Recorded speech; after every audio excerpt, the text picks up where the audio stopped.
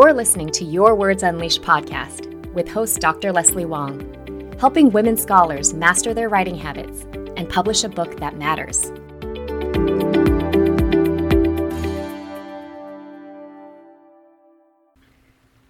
Hi writers, how's it going?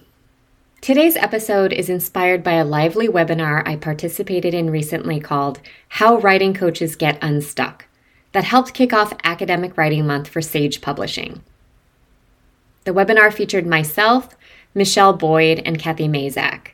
We're all writing coaches and published authors who were also there to celebrate the publication of Michelle's wonderful new book with Sage, which is called Becoming the Writer You Already Are. Michelle runs Inkwell Retreats, which are online and in-person week-long scholarly writing retreats, and Kathy runs various group coaching programs for women and non-binary academic writers. The webinar garnered huge interest from around the world. We were asked to give our best tips about ways to get unstuck when you're working on a long-term project like a book and are feeling frustrated or unmotivated. And I wanted to provide 4 of these tips for you today. Also, if you want to catch a replay of our discussion, you can find a link on the full transcript of this episode at yourwordsunleashed.com/20. But before I get to all of that, I wanted to check in with you. How are you doing during this incredibly busy part of the semester?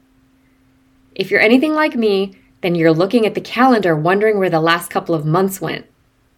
Between going full-time with my coaching business, working on a 3rd book, and taking care of a toddler who's constantly bringing home pesky daycare illnesses, I feel like I've been juggling a lot.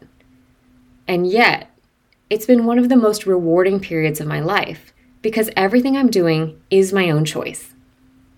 And that's one of the things that was sorely lacking for me in academia.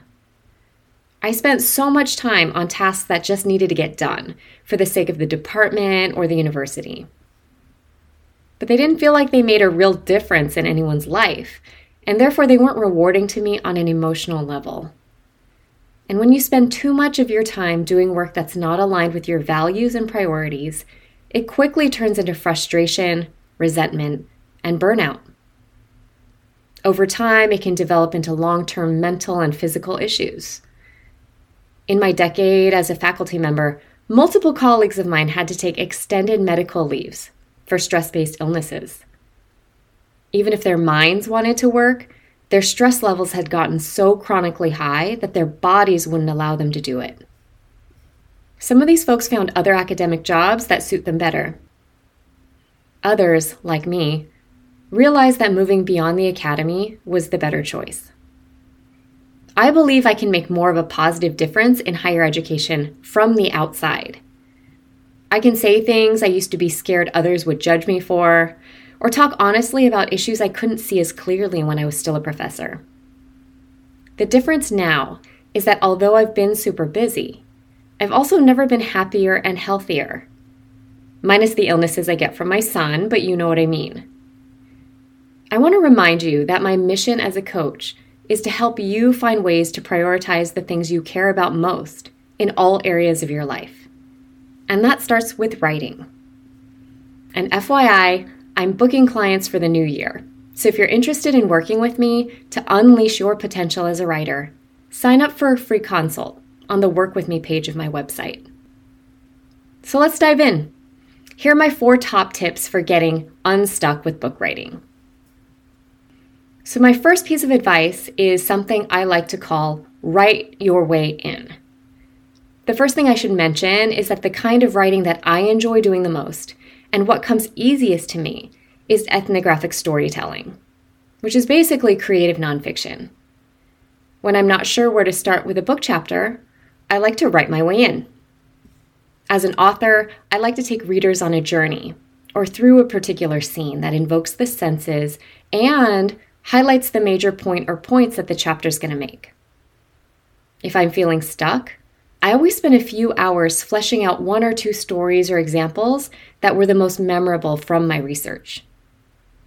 Because if they're memorable to me, they will likely also be poignant to a reader. I often talk to my clients about sticky stories. What stories can you include that will stick in people's minds after they close the book? It doesn't matter what the subject matter is, readers feel connected to a book through its stories.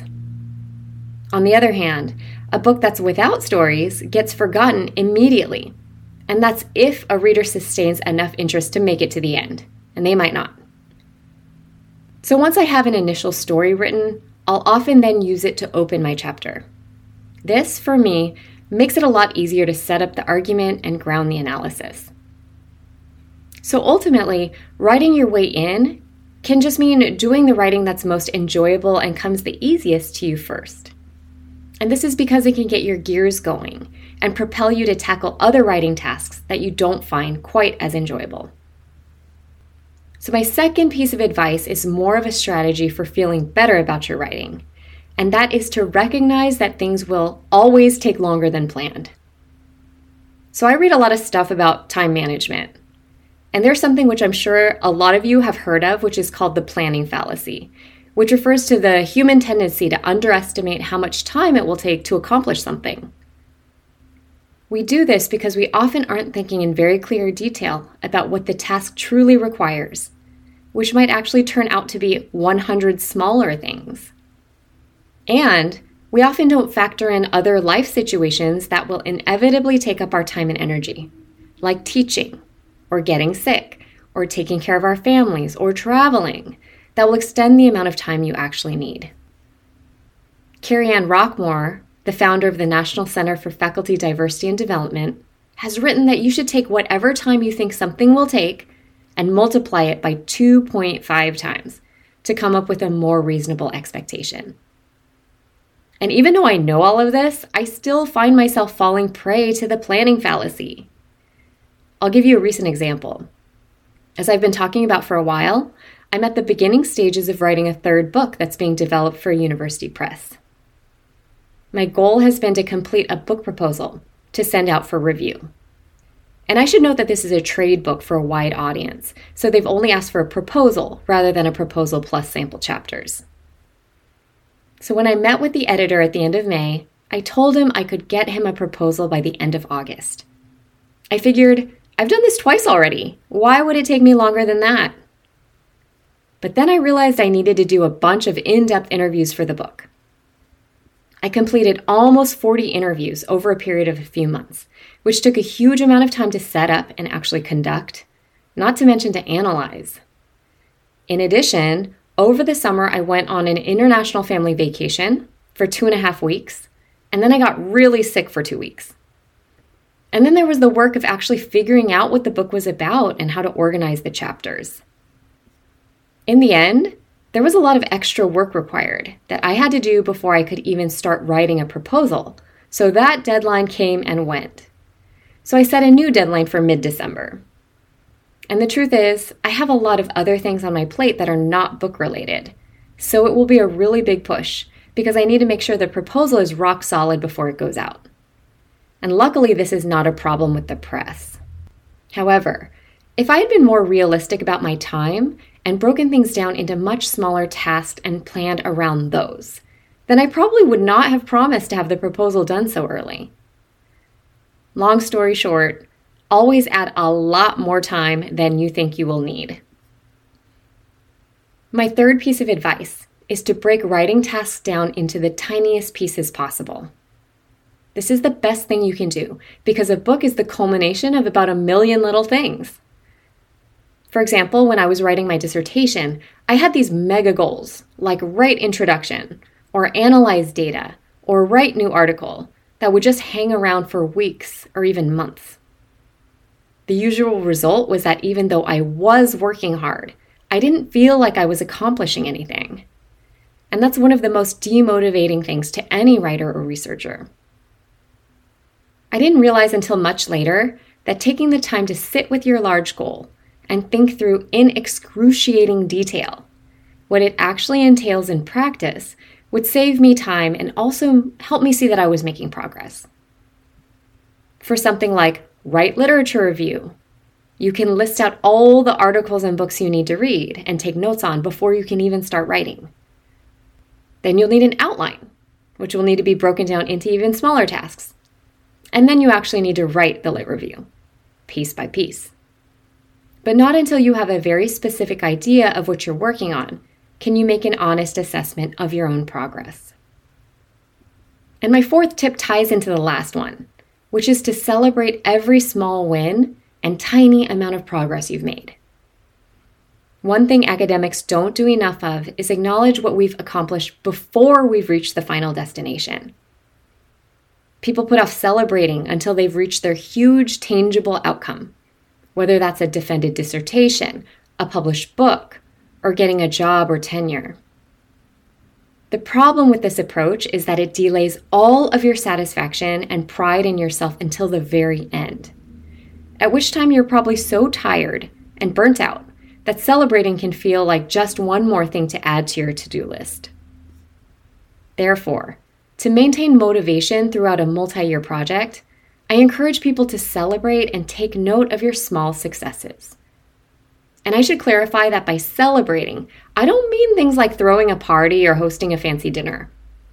I mostly mean just giving yourself positive acknowledgement for what you're doing. This means creating a daily practice of giving yourself credit for the work you're doing. In this way, you can more accurately see the progress you're making instead of feeling like you're just wasting time or spinning your wheels. So what does this look like? Well, I often advise my clients who feel like they're getting nothing done to actually write down what they did at the end of every work session. It's like keeping a done list instead of a to-do list. For example, they wrote 2 paragraphs of a section of a book chapter. Great! That's something that didn't exist before today. Or maybe they read a few articles and decided that they don't need to include them in their lit review. Awesome! That's also pushed the project forward. So in the end, this practice is about embracing the process and seeing more accurately how tiny steps are what ultimately add up into a big finished product. So today's episode has hopefully given you some concrete ways to get unstuck in your writing. Let me sum up my 4 tips again. Number 1, write your way in. Do the writing that feels easiest and most enjoyable to you to get your gears going. Number 2, recognize that things will always take longer than you think. Take your first estimate and multiply it by 2.5 times to come up with a more realistic amount of time.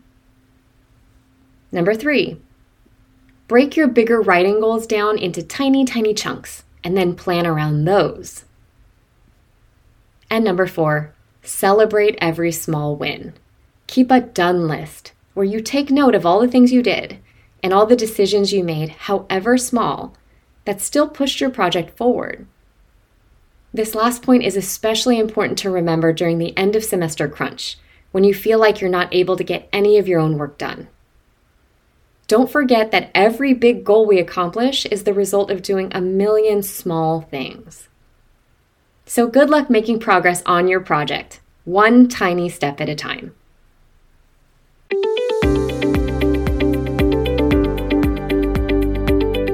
Thanks for tuning in to Your Words Unleashed podcast. If you enjoyed this episode, please share it with other writers or leave a rating and review. To find the full transcript and catch all the latest from me, check out my website, yourwordsunleashed.com. I'll talk to you next time. Happy writing!